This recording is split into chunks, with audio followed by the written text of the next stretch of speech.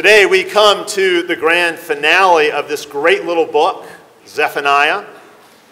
Zephaniah is sometimes ignored because a lot of what you find in Zephaniah is found in the other prophetic books, but not the conclusion to the book, not this conclusion. This is unique.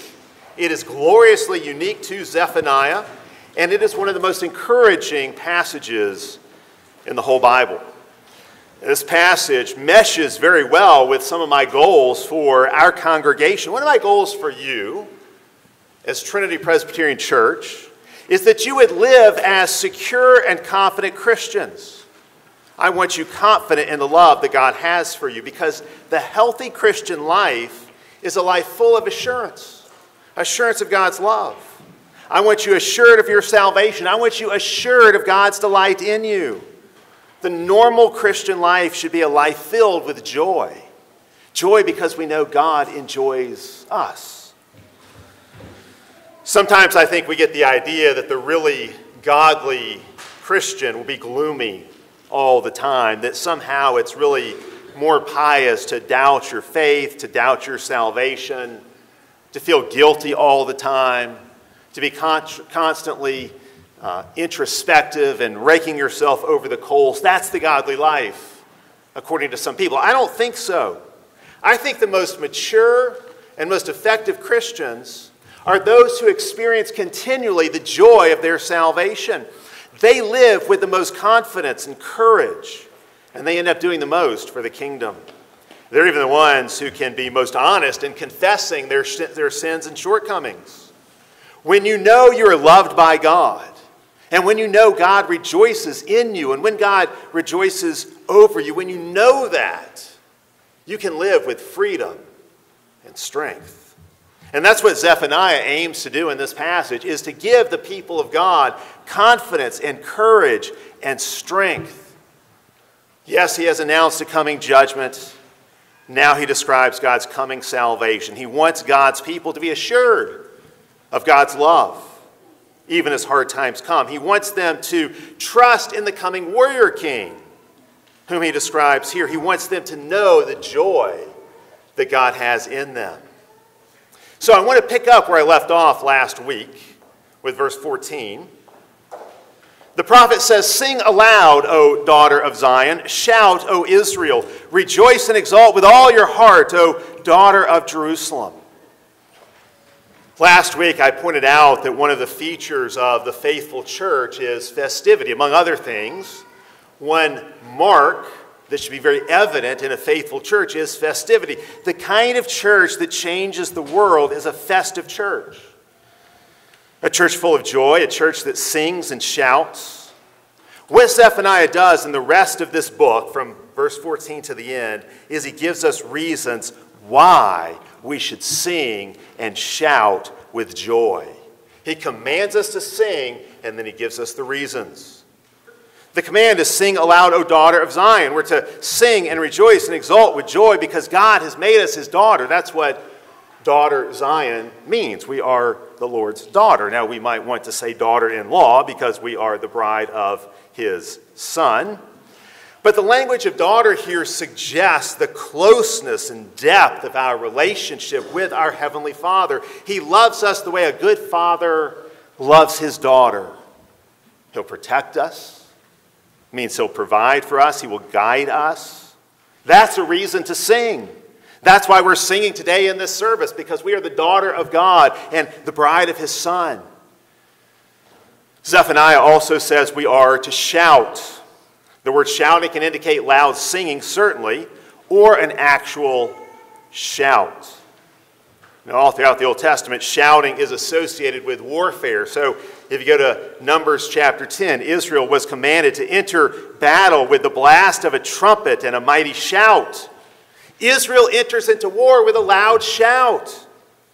In Joshua 6, this same word for a loud shout is used for the Battle of Jericho, when God told the people to march around the city and blow their trumpets and then shout out loudly. And the walls of the city fell in, and God gave his people the victory.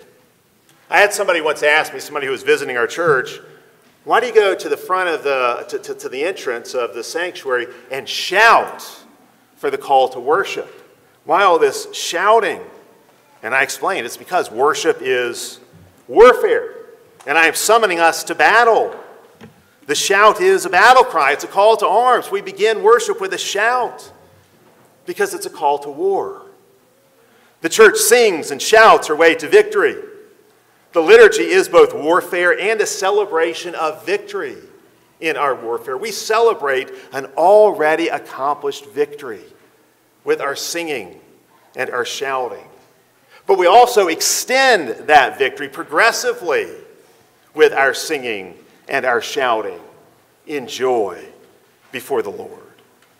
And that's really what we see next in this passage in verse 15. It's victory. The Lord has taken away judgments against you and has cleared away your enemies. Taken away judgments.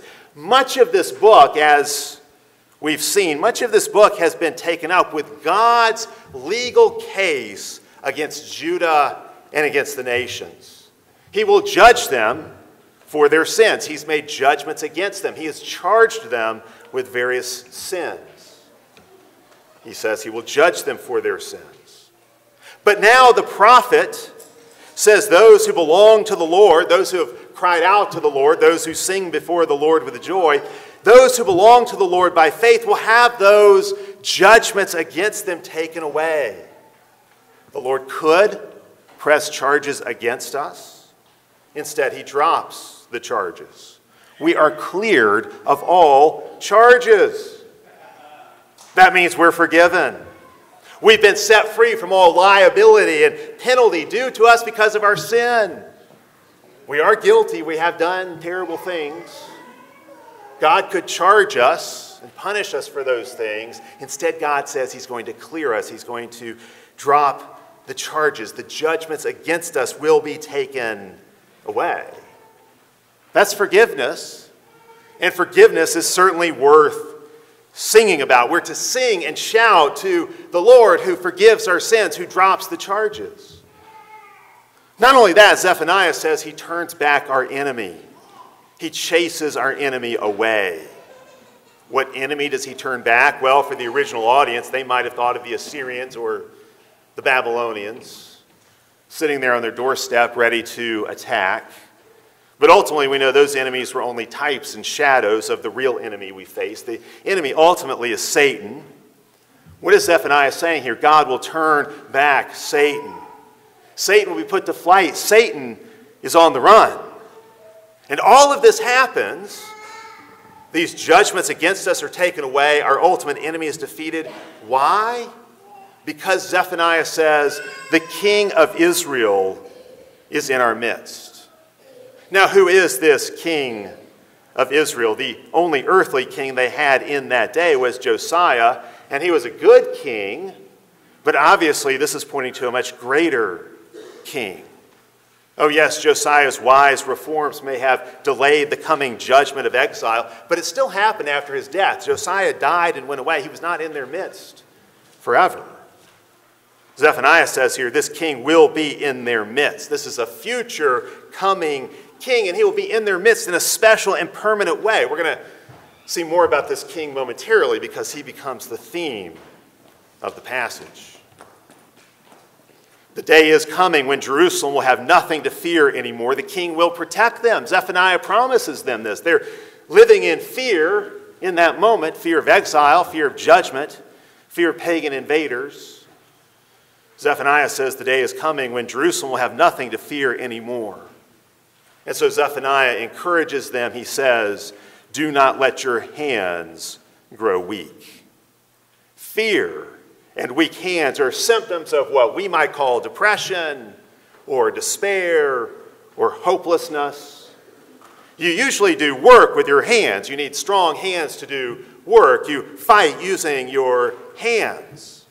A person who has no energy or will to act or drive to act will let his hands hang limp. He lacks the heart and the will to do anything. Fear has overwhelmed him. He's paralyzed with fear. You can see it in his hands.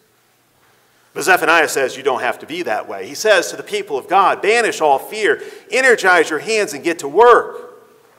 Let your countenance and your conduct reflect all that the Lord has promised, throw off this despair. Throw off this discouragement. Fear not, for the king is coming. Verse 15 says this king is in your midst, or will be in your midst. Verse 17, he now says the Lord your God is in your midst. Put those two together, and what do you have? How can you have one who is king? That's obviously referring to a human king. And Lord, we sang about this in Bozrah this morning. This one who comes from afar, is he man or is he God? Well, he is both. We've asked the same question in Zephaniah chapter 3. This king, obviously a descendant of David, the promised king, and this Lord, this divine one, the king will be in your midst, the Lord will be in your midst. Put those two together, what do you have? It's the incarnation. The king is the Lord. The coming king, the greater Josiah, the greater David, will be one with the Lord. He will be human and divine, promised king and eternal Lord.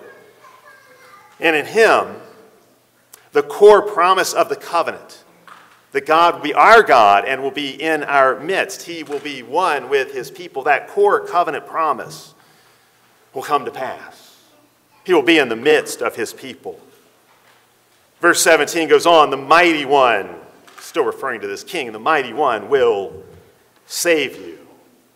This is clearly messianic. This is a prophecy of Jesus. Some say there is no messianic theology in Zephaniah, no expectation of a redeemer, no Christology, no promise of a coming Messiah in Zephaniah. That's simply not true. Here it is. Here's a mighty one God promises to send, a mighty one who will save. The Hebrew word for mighty one here is Gabor. It could be translated as a great hero or a strong warrior or a mighty champion. This king who's coming will be a mighty champion and a great hero for his people. He'll be a strong warrior who will fight their battle. He'll be the one who drives their enemies away. This same term is used of other types of Christ, like Boaz in the book of Ruth, or prophecies of Christ, like Isaiah chapter 9. Think of what was said of Jesus at his birth in Matthew chapter 1. It's an echo of this. The angel says, "You shall call his name Jesus, for he will save his people from their sins." He will be mighty to save. That's what the angel says. That's what Zephaniah has promised. Zephaniah is talking about Jesus. And then the prophet continues, he will rejoice over you with gladness. He will calm you with his love. He will rejoice over you with singing. There is so much encouragement here. Take that middle line. He will calm us with his love, or quiet us with his love. He will give us rest in his love. I think that's referring to a time when the battle is over and the war is won. It's what it's looking ahead to. We will be calmed by his love. Whatever anxiety or fear we have will be taken away. But then get this, Zephaniah says, God rejoices over you. God delights in you. God sings over you. Our God is a singing God, and he sings over you. Nothing could be more confidence-building or reassuring than this, to know that God takes great joy and delight in us. We've been commanded to sing. Here we see that God sings as well. Indeed, we sing to God because he sings to us. We rejoice in God because he rejoices in us. It's one of the most beautiful passages in Scripture. What does it mean for God to sing? This passage certainly answers the question, how does God feel about you? You ever ask that question? How does God feel about me? You know, you might feel pitiful and pathetic. You might feel unlovable. And Zephaniah comes and tells us God rejoices over you. In fact, God sings over you. You might look at yourself and think, wow, how could God even tolerate me? And Zephaniah says when God looks at you, he sings for joy. What makes God sing? You do. God has a song just for you. He has a song with your name in it. God sings over you with loud rejoicing. You may feel nobody could ever find you beautiful or lovable. You might think God should just scream at you in disgust.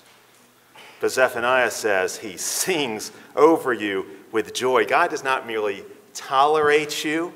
God rejoices in you. He does not merely love you, he likes you.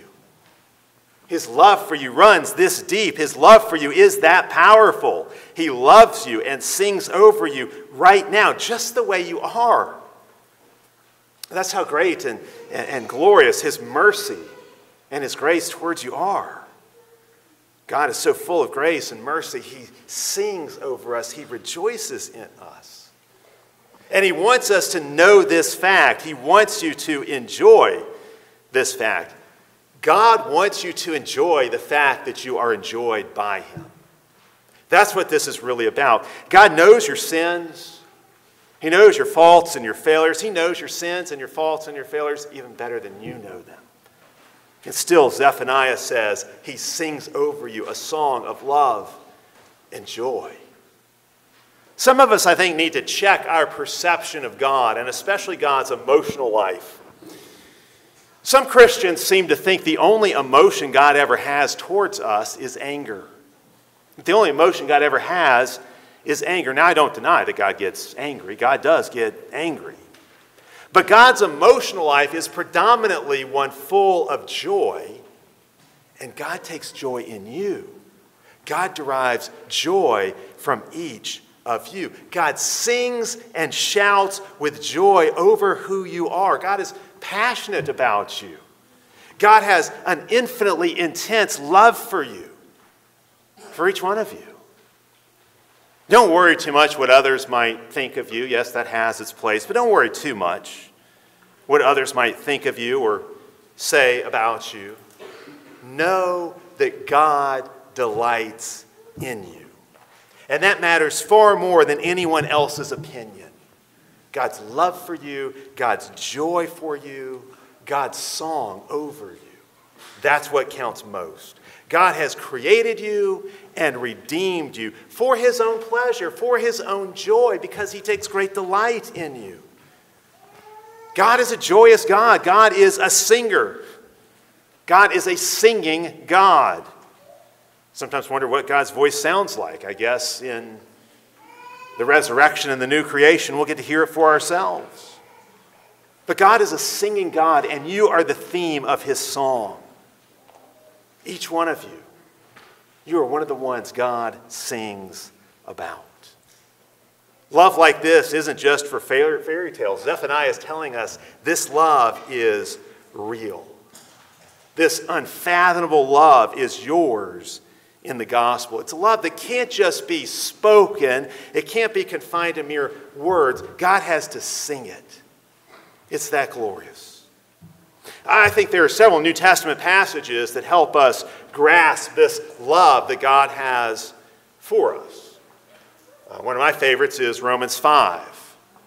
In verse 5, Paul says, God has poured out his love into our hearts by the Holy Spirit, whom he has given us. God has poured out his love into our hearts by giving us his Holy Spirit. The Holy Spirit is the eternal, unbreakable love of God poured out in our hearts. You know, it's interesting. There's one other place where that verb, poured out, is used in Scripture. It's at the Last Supper, when Jesus is with his disciples in the upper room, and he takes the cup and he says, this is the blood of the covenant poured out for you. How much does God love you? The blood of Jesus was poured out for you. The love of God and the Holy Spirit is poured into you. That's God's love for you. God's love is poured out upon us and poured into us. It is a lavish and extravagant love. God floods our hearts with his love. That's the ministry of the Holy Spirit in your life. God has given you the Holy Spirit so you can know and experience God's love. We read this morning from Ephesians chapter 3. This is another one of those glorious passages about God's love for us. Paul there really enters into prayer, and his prayer is that we would know the glorious riches of God and be strengthened with his might through the Spirit, that Christ might dwell in our hearts through faith, that being rooted and grounded in love, we might be able to comprehend the width, length, depth, and height of God's love, and that we would know the love of Christ which surpasses knowledge, It's just an amazing prayer. Paul's praying that we would love that we would understand that love which cannot be understood, that surpasses understanding. How can you understand a love that surpasses understanding? Yet that's what Paul prays for. Paul is telling us here, there's a love that words cannot contain. Even Paul's inspired words can't contain this love. It's a love that surpasses our ability to grasp it. And yet Paul wants us to grasp it. Paul wants us to have a full experience of this love. Paul is praying that we would have an experiential enlargement of this love, an experiential enlargement of the love that is already ours, so that this love may be ever more real to us, that it might be ever more influential in our lives. Paul's praying that we might experience God's love in every dimension, in every direction. That includes certainly intellectually understanding this love as best we can, but especially it means experiencing this love in our daily lives. What Paul's praying for here is that we would feel loved by God, that we would feel the infinite intensity of love God has for us. Indeed, you could say here Paul is praying that all obstacles to enjoying God's love would be removed. And I would say that if you don't feel loved in this way, you need to defy your feelings and keep clinging to promises like Zephaniah 3 and Ephesians 3 and other passages, because God really does love you this way. In 1 John 4, John says, God's perfect love casts out fear. God wants us to know this love, this perfect love he has for us. John says there's a perfect love with which God has loved us, and this is a love that casts out fear. So you don't have to live with any fear of condemnation. No fear of condemnation. We're thinking of Isaiah 62. This is a great Old Testament passage about this love, very similar to Zephaniah. As a bridegroom rejoices over his bride, so shall God rejoice over you. I think this is talking about Christ singing a love song over his bride. This is Christ the groom singing a song of love over his bride. That's what Zephaniah is about. It's really a wedding song. It's a song about love that the groom has for the bride. Now understand, being loved by God this way does not depend upon your ability to feel it all the time. We certainly won't feel God's love in our lives all the time in just this way. But we should know that God wants us to feel this love. You know, every good parent, every good mother, every good father wants his or her children to feel love. If you're a good parent, you love your children, and then you want your children to feel that love, to know that love. And so it is with God here. I would say the seed of feeling this love is in our faith. And I would say that we can do things to cultivate this feeling of being loved by God. One of the things we can do is seek to be as obedient as possible. In John 15, Jesus says, "As my Father has loved me, so I have loved you." So the love that the Father has for the Son, Jesus has that same love for us. And then Jesus says, "Now abide in my love." He says, "If you obey my commands, you will abide in my love, and your joy may be complete." See, what I think Jesus is indicating here is that sin, disobedience, can numb your soul and deaden your spiritual senses, so you don't experience the full love and joy that God has for you. Jesus is saying obedience opens you up to feeling this love and this joy more and more. You need to know God delights in you. God loves you. God delights in you so fully, so deeply. He sings over you a love song. Can you hear him? Can you hear that song? Can you hear God singing over you with joy? That's what Zephaniah wanted for the people of God. That's what God wants for all of us. Now, obviously, after verse 17, the rest of Zephaniah 3 has to be anticlimactic. How can you top that? Zephaniah hits his high point in verse 17, and then he winds down. But these last few verses are important. They really serve as a good summary of the book as a whole. These final verses in Zephaniah really summarize what the whole book has been about and what's going to happen. I think these final verses look ahead to the exile. Judgment is going to come, but then also the promised return from exile when God will restore his people and bring them back. So the judgment that Zephaniah announced earlier is going to come to pass. But God also is going to restore his people on the other side of exile. And so what you have in these final verses are a number of I wills. I wills where God is making commitments and promises to sustain his people through a hard time. In fact, it's interesting. There are 21 I wills in the whole book of Zephaniah. 21 commitments God makes. You could say most of those have to do with judgment. But here at the end of the book, they have to do with redemption. What will God do? God says he will gather those who mourn for the festival so that you will no longer suffer reproach.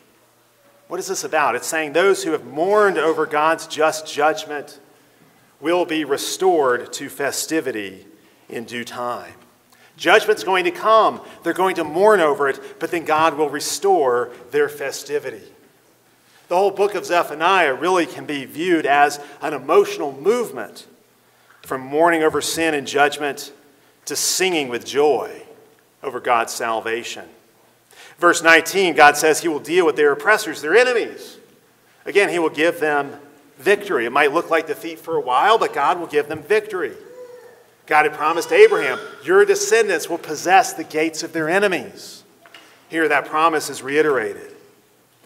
He will save the lame.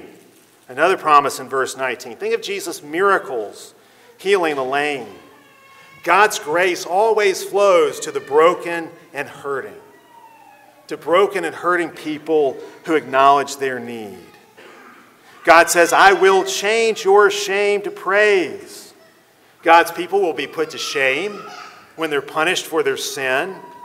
But God says he will restore them and take their shame away. Indeed, he will make them famous in all the earth. Again, echoing God's promise to Abraham. God's people will be scattered in the judgment of exile. But then verse 20 goes on to say, at that time, I will bring you in and gather you together and make you renowned and praised among all the peoples of the earth when I restore your fortunes before your eyes. What is this talking about? Well, there was a return from exile. The Israelites were sent away into exile. They did return in the days of Ezra and Nehemiah. You can read about that later in the Old Testament. But of course, the real return from exile happens in Jesus' crucifixion and resurrection. That's what this ultimately points to. That's when the shame of the curse is taken away for good. That's when God's people are restored and brought home through Jesus' death and resurrection, when Jesus experiences exile and return for us. God says he will make them renowned through all the earth. Remember, the Tower of Babel and the call of Abraham in Genesis 11 and 12 really have been in the background throughout this chapter. What is God saying here? God says he will make his people famous in all the earth. He will make their name great. That was God's promise to Abraham. What do we see here? God is a God of promise making and promise keeping. He's reiterating the promise he made so long ago to Abraham. And he's saying through Zephaniah, I will still make good on my word. What is this all about? Zephaniah presents to us a just and holy God. A God who does judge sin. A God who will judge the nations for their sin against him. But Zephaniah also presents us with a gracious and compassionate God. A God who promises redemption and restoration. A God who rejoices in his people. A God who delights in you and me. A God who sings over his people a joyous song. God loves you, and God loves to love you. And he wants you to know that, and he wants you to enjoy being loved by him. In the name of the Father, and of the Son, and of the Holy Spirit. Amen.